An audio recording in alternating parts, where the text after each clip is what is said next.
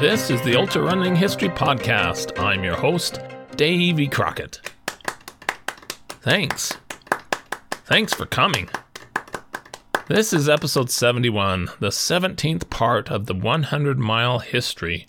This exciting episode will cover the very first Western States 100 race held in 1977. I will tell for the first time some fascinating details of that inaugural race and its participants. Included will be race highlights from an interview with the first winner of Western States, Andy Gonzalez. Yes, it's time for us to get to know Andy and his historic accomplishment that has largely been overlooked. 100 miles, 100 miles, 100 miles, 100 miles. You can hear the whistle blow 100 miles. In 1977, Wendell Roby, the president of the Western States Trail Foundation and the director of the Western States Trail Ride, or Tevis Cup, decided that it was time to add a runner division to his famous ride. He had previously helped 7 soldiers successfully complete the course on foot, the first to do so, who proved it was possible. He also had been pleased that Gordy Ainsleigh had been the first to finish the trail in under 24 hours in 1974. See episode 66. Roby believed it was time to organize a foot race on his trail for the first time. This first Western States 100 in 1977 was hastily organized by riders, not runners. There was no consultation with the existing well-established ultra-running sport at the time. Practices were put into place that mostly mirrored the endurance horse sport, such as mandatory medical checks. The event would be held with nearly 200 riders and horses also competing on the course at the same time as the runners. The day would turn out to be perhaps the hottest ever for the historic race. The risks were extremely high for this small rookie running race staff and some rather naive runners. Who were the runners who turned out for this historic first race? Did they have the expertise to finish or just to survive?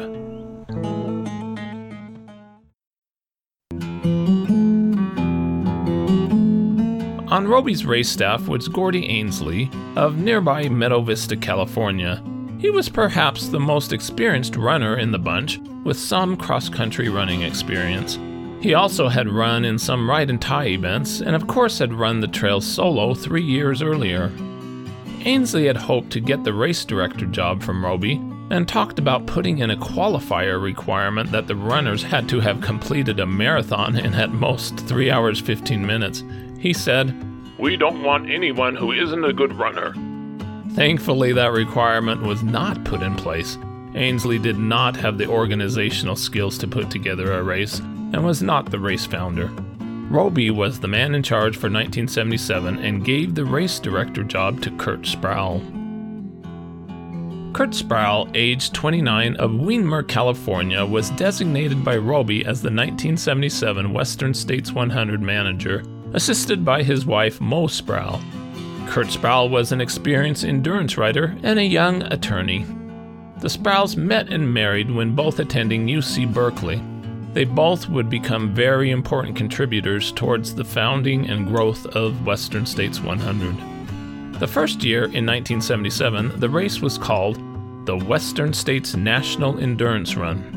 Roby ordered a mammoth 3-foot silver cup trophy on a black marble base to be a perpetual trophy for the winning runner named the Wendell Roby Cup.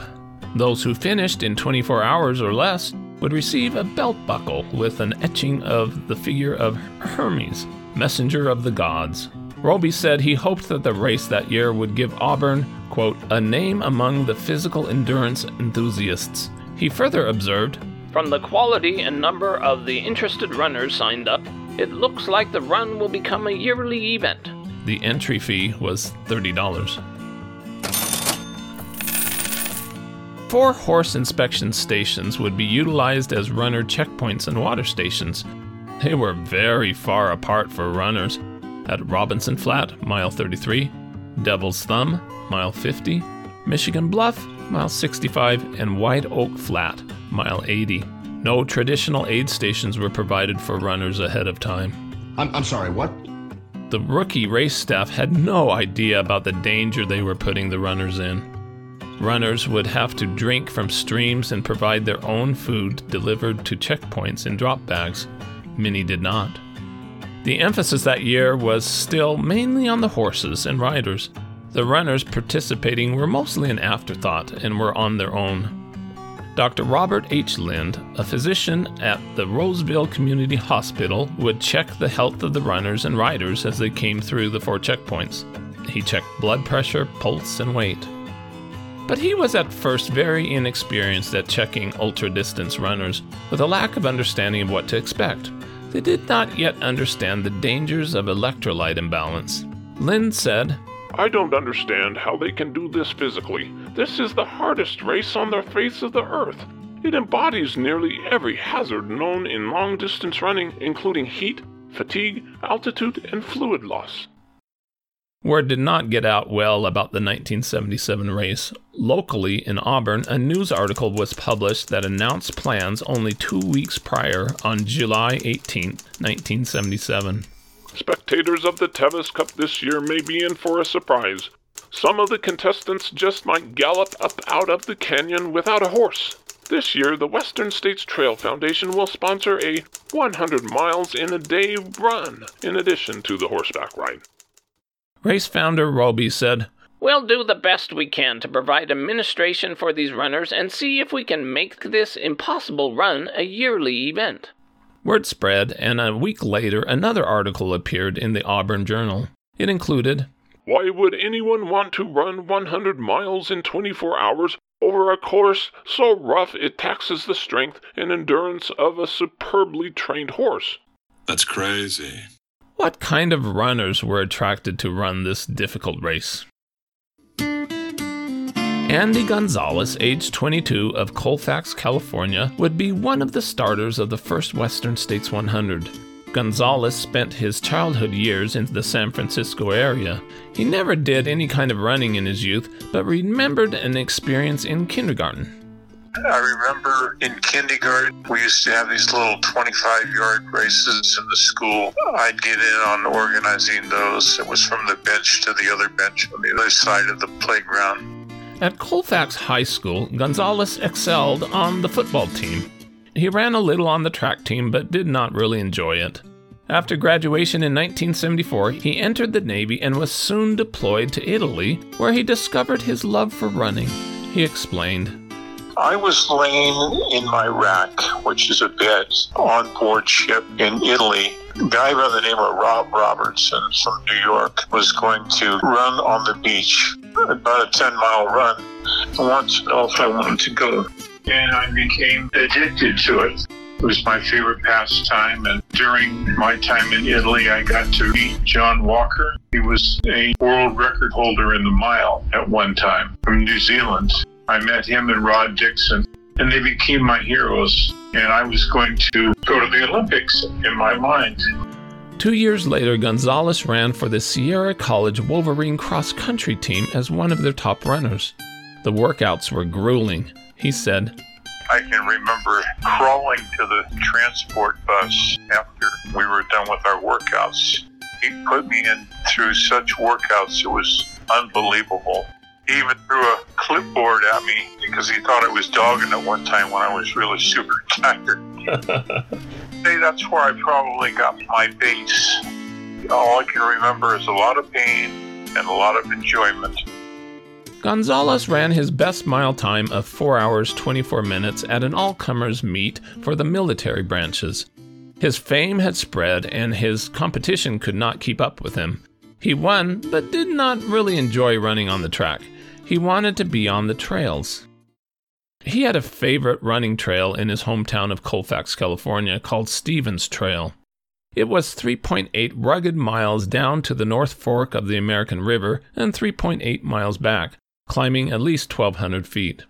The trail had very little shade and was terrifying for hikers because it ran close to cliffs. He loved that trail and called running his girlfriend. Before hearing about the 1977 race, Gonzalez had set a goal to run the Western States Trail solo with the horses in 1978, just like Ainsley had done in 1974.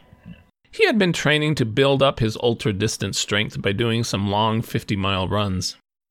A week before the 1977 Western States 100, Gonzalez still had not heard that a running race would be held and was not signed up.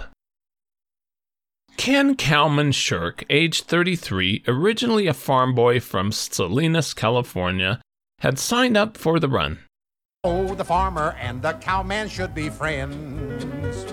One man likes to push a plow, the other likes to chase a cow, but that's no reason why they can't be friends. He had become an award-winning high school athlete, a volunteer fireman, and loved his home in the mountain wilderness surrounding beautiful Lake Tahoe. In the late 1960s, he took up skiing and running and said, I got to ski all winter long and experience the mountain life. Running the diverse terrain made me stronger, faster, and a better runner. Shirk started ultra running in 1976 when he ran the 72 miles around Lake Tahoe. He later entered another race, signed up as Cowman, and competed wearing horns. The name stuck. He tried a solo run on the Western States Trail during the 1976 Tevis Cup and completed the course in 24 hours 20 minutes. He felt confident that he could win the inaugural 1977 race. Living at Tahoe, I'm used to high altitude and run in rough terrain almost every day. I've trained in this area for a long time. Depending on the weather and what happens on the trail, I'm hoping to run it in about 22 hours. Bob Woodliff, age 30, of Woodland, California, with a bachelor's degree in physical education, was among the entrants. He had experience running and riding in ride and tie events. He was interested to use the race as an experiment on his body and said, I am a long-distance runner, and I have run some marathon events, but I'm nowhere near in shape to run 100 miles. I don't have to run the full 100 miles. If it becomes work and drudgery rather than fun, I'll stop. I'm going to relax and enjoy it. 3 veteran ultra-running buddies were among the entrants who were unknown to the rookie race staff and other entrants who were not yet informed about ultra-running. These 3 would make a significant impact on the early Western States 100 history. Peter Mattei, aged 53, of Alamo, California, was a very successful real estate developer who received his degree in architecture from UC Berkeley. He had been a naval aviator during World War II. During the early 1970s, he became very active in distance running in Northern California. Mattei was co-founder of the Northern California Seniors Track Club and the long-distance running chairman of the Pacific Association Amateur Athletic Union. He started competing in ultras in 1969 and in 1971 finished 8th in the 50-mile national championship with an impressive time of 6 hours, 34 minutes.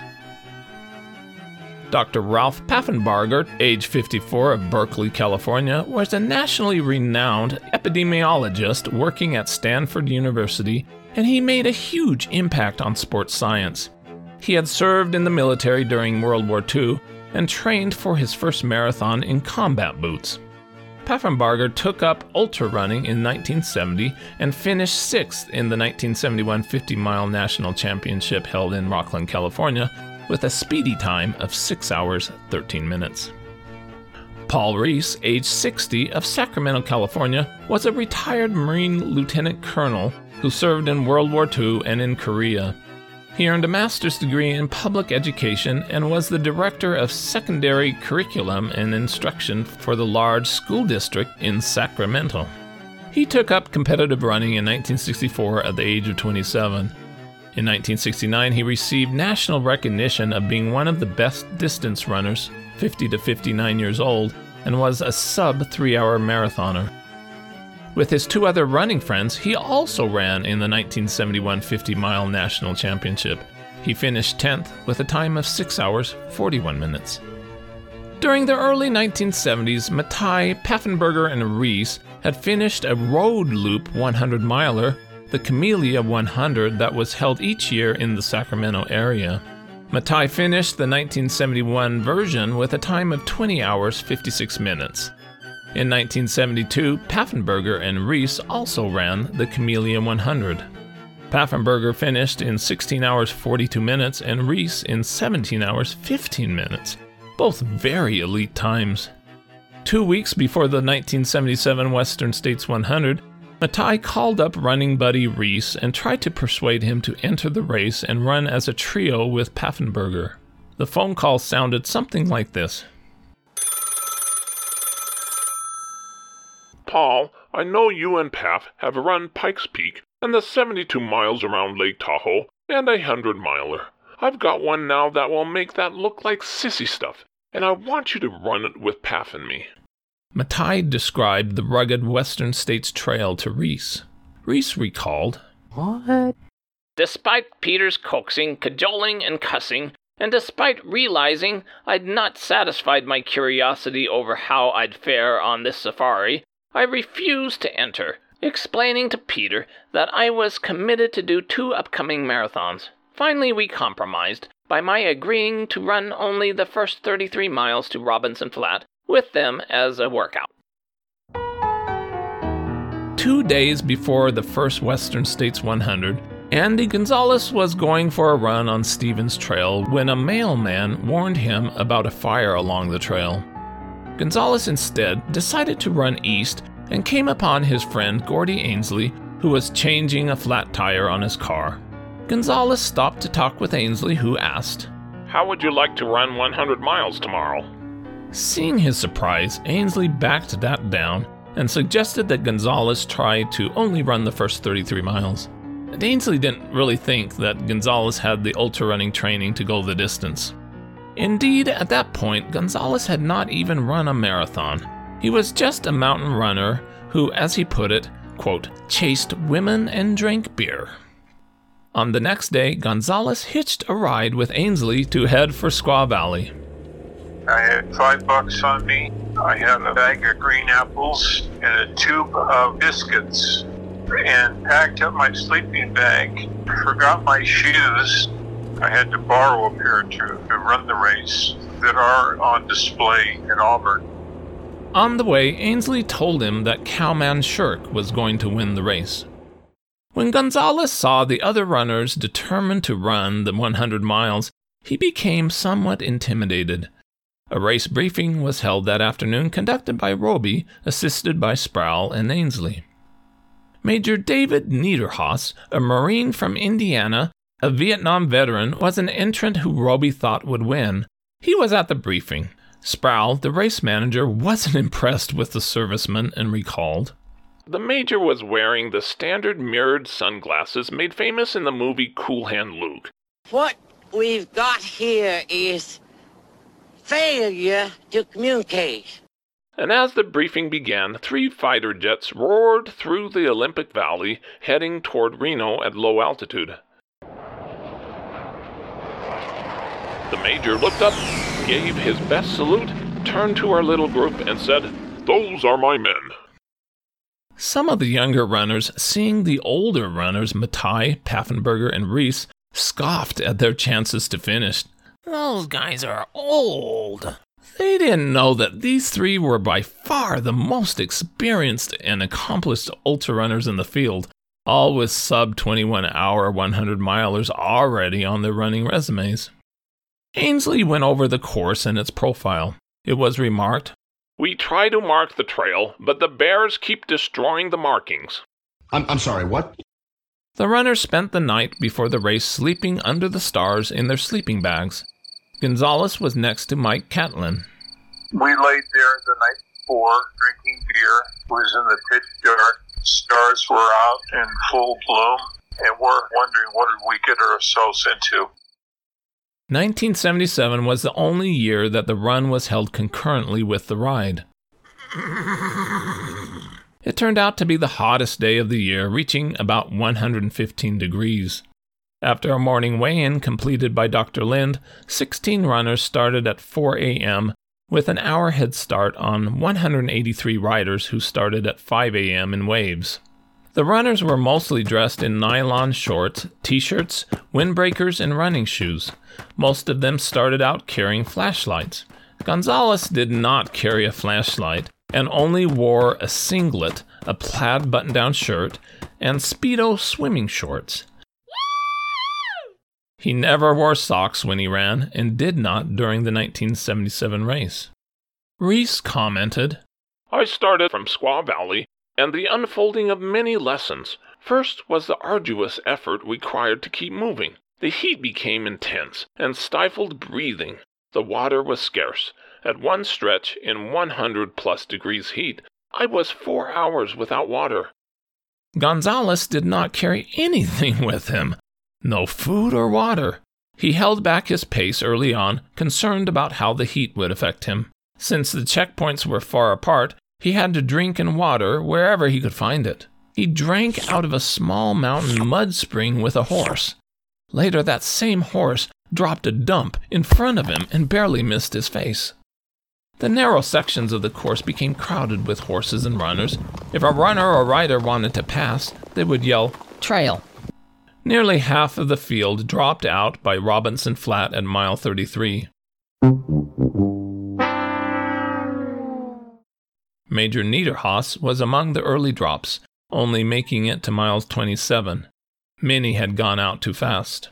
When Gonzalez arrived at Robinson Flat, he was feeling good and decided not to stop there as Ainsley had suggested and go on to run the entire race. He then started to catch up and pass runners. At mile 48, Gonzalez caught up with cowman Shirk, who was sitting down by the trail and not looking very good, along with Dick Mendenhall of Oklahoma City. They both looked at him and said, "Whoever you are, keep going. You have a chance to win." Shirk and Mendenhall dropped out at last chance. Both Cowman and Mendenhall were suffering from dehydration. Cowman had lost an astonishing 20 pounds during the run, going from 204 pounds to 184. Mendenhall had lost 15 pounds. Gonzalez moved into first place with a fire now in his belly. During that year, there were not too many spectators along the course, but Gonzalez would always wave, stop, and shake their hand. Word got out that he was coming, and more came out to greet him. 3 more runners were out of the race at Michigan Bluff at 62 miles because of the terrific heat. You're a loser. That left just 3 runners, Gonzalez and the 2 veterans, Mattei and Paffenbarger. At about mile 64, Gonzalez had to step over horses that were exhausted, laying in the trail. He was also really struggling at that point. As he was stumbling along without water, he came upon an old rancher sitting by his camper with his dog. The old man thought that Gonzalez was crazy and offered him 2 cold beers, which he gladly drank.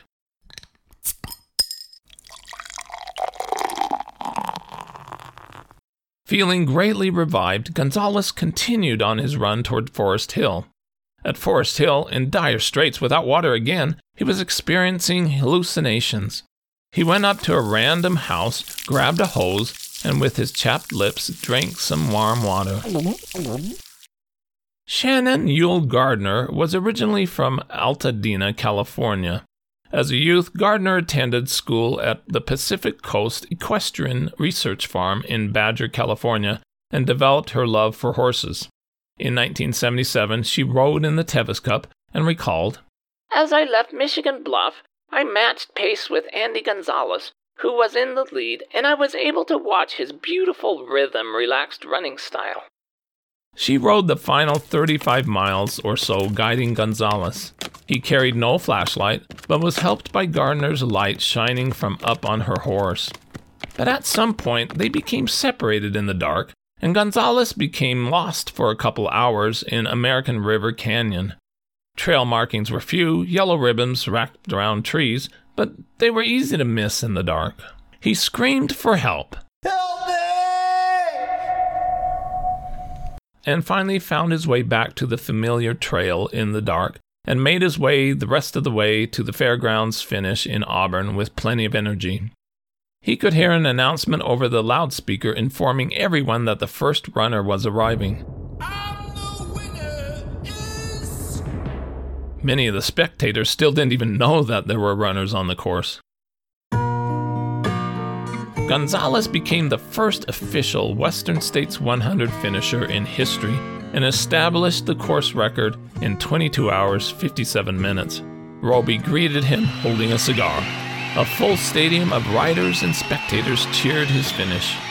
Ainsley was surprised to see him win. For Gonzalez, it was a dream come true. But I wanted to be a champion. It had to do with running. I dreamed of it day and night for years. Because of the official 24-hour cutoff that year, Gonzalez was the only official finisher among the runners. The two veteran ultra runners, who the younger runners doubted, Mattei and Paffenbarger, ran the entire way together. They had missed the previous checkpoint cutoff, but were given permission to continue together unofficially, on their own, with no support from the race staff. They both reached the finish in 28 hours 36 minutes. It was said that these two finished due to their power of mental attitude, which was the driving force that carried them through all the obstacles. The solid, slower times accomplished by Mattei and Paffenbarger helped race organizers consider extending the finish cutoff time the next year to 30 hours. Later during that day, Gonzalez ran a 20-mile shakedown run before the awards banquet, where he received a lot of attention and the first Western States endurance run buckle. News of Gonzalez's historic finish was only a footnote in a few articles about the Tevis Cup in California papers. This running race that year in the Sierra went unnoticed by the rest of the country and the rest of the ultra-running sport. What happened to the first three finishers of Western States 100? Andy Gonzalez went on to win Western States 100 again in 1978, lowering the course record to 18 hours 50 minutes. In 1979, he ran again, but became sick and did not finish. He backed off from racing and instead ran privately in the mountains. In 1985, he again finished Western States 100, but felt that he was past his prime at age 30. Sadly, during his 40s, he had difficulties with his legs and later discovered that he had Parkinson's disease. He retired from his construction career in his 50s, and in 2021, he is living in Grass Valley, California. He said recently, There isn't a day that goes by that in some respect I don't think about that experience. It'll stay with me the rest of my life. It's in my dreams. I love these mountains and the trail runs through it. Peter Mattei went on to finish Western States 3 additional years. In 1978, he became the first person to both run and ride the Western States events in the same calendar year. He passed away in 1998 at the age of 73. Ralph Paffenbarger went on to finish 4 more Western States 100s and finished the Comrades Marathon, 54 miles, in 1989 at the age of 66. In 1966, he received the first International Olympic Committee Prize for Sports Science. He ran the Boston Marathon 22 times during his life and finished a total of 150 marathons and ultras. In 2007, he died from heart failure at the age of 84. Paul Reese, their running buddy, who paced them for 32 miles, would later finish Western States in 1981 at the age of 64. He moved to Auburn, California, and also finished the Comrades Marathon in South Africa in 1989 at the age of 72. He went on to run across all 50 states, and at the age of 73 ran across America in 124 days. He set many American age group records from 3 miles to 100 miles. He became known in the Northern California running community as Father Time because he seemed to run forever. He died in 2004 at the age of 87. Legends never die. Stay tuned for more 100-mile history.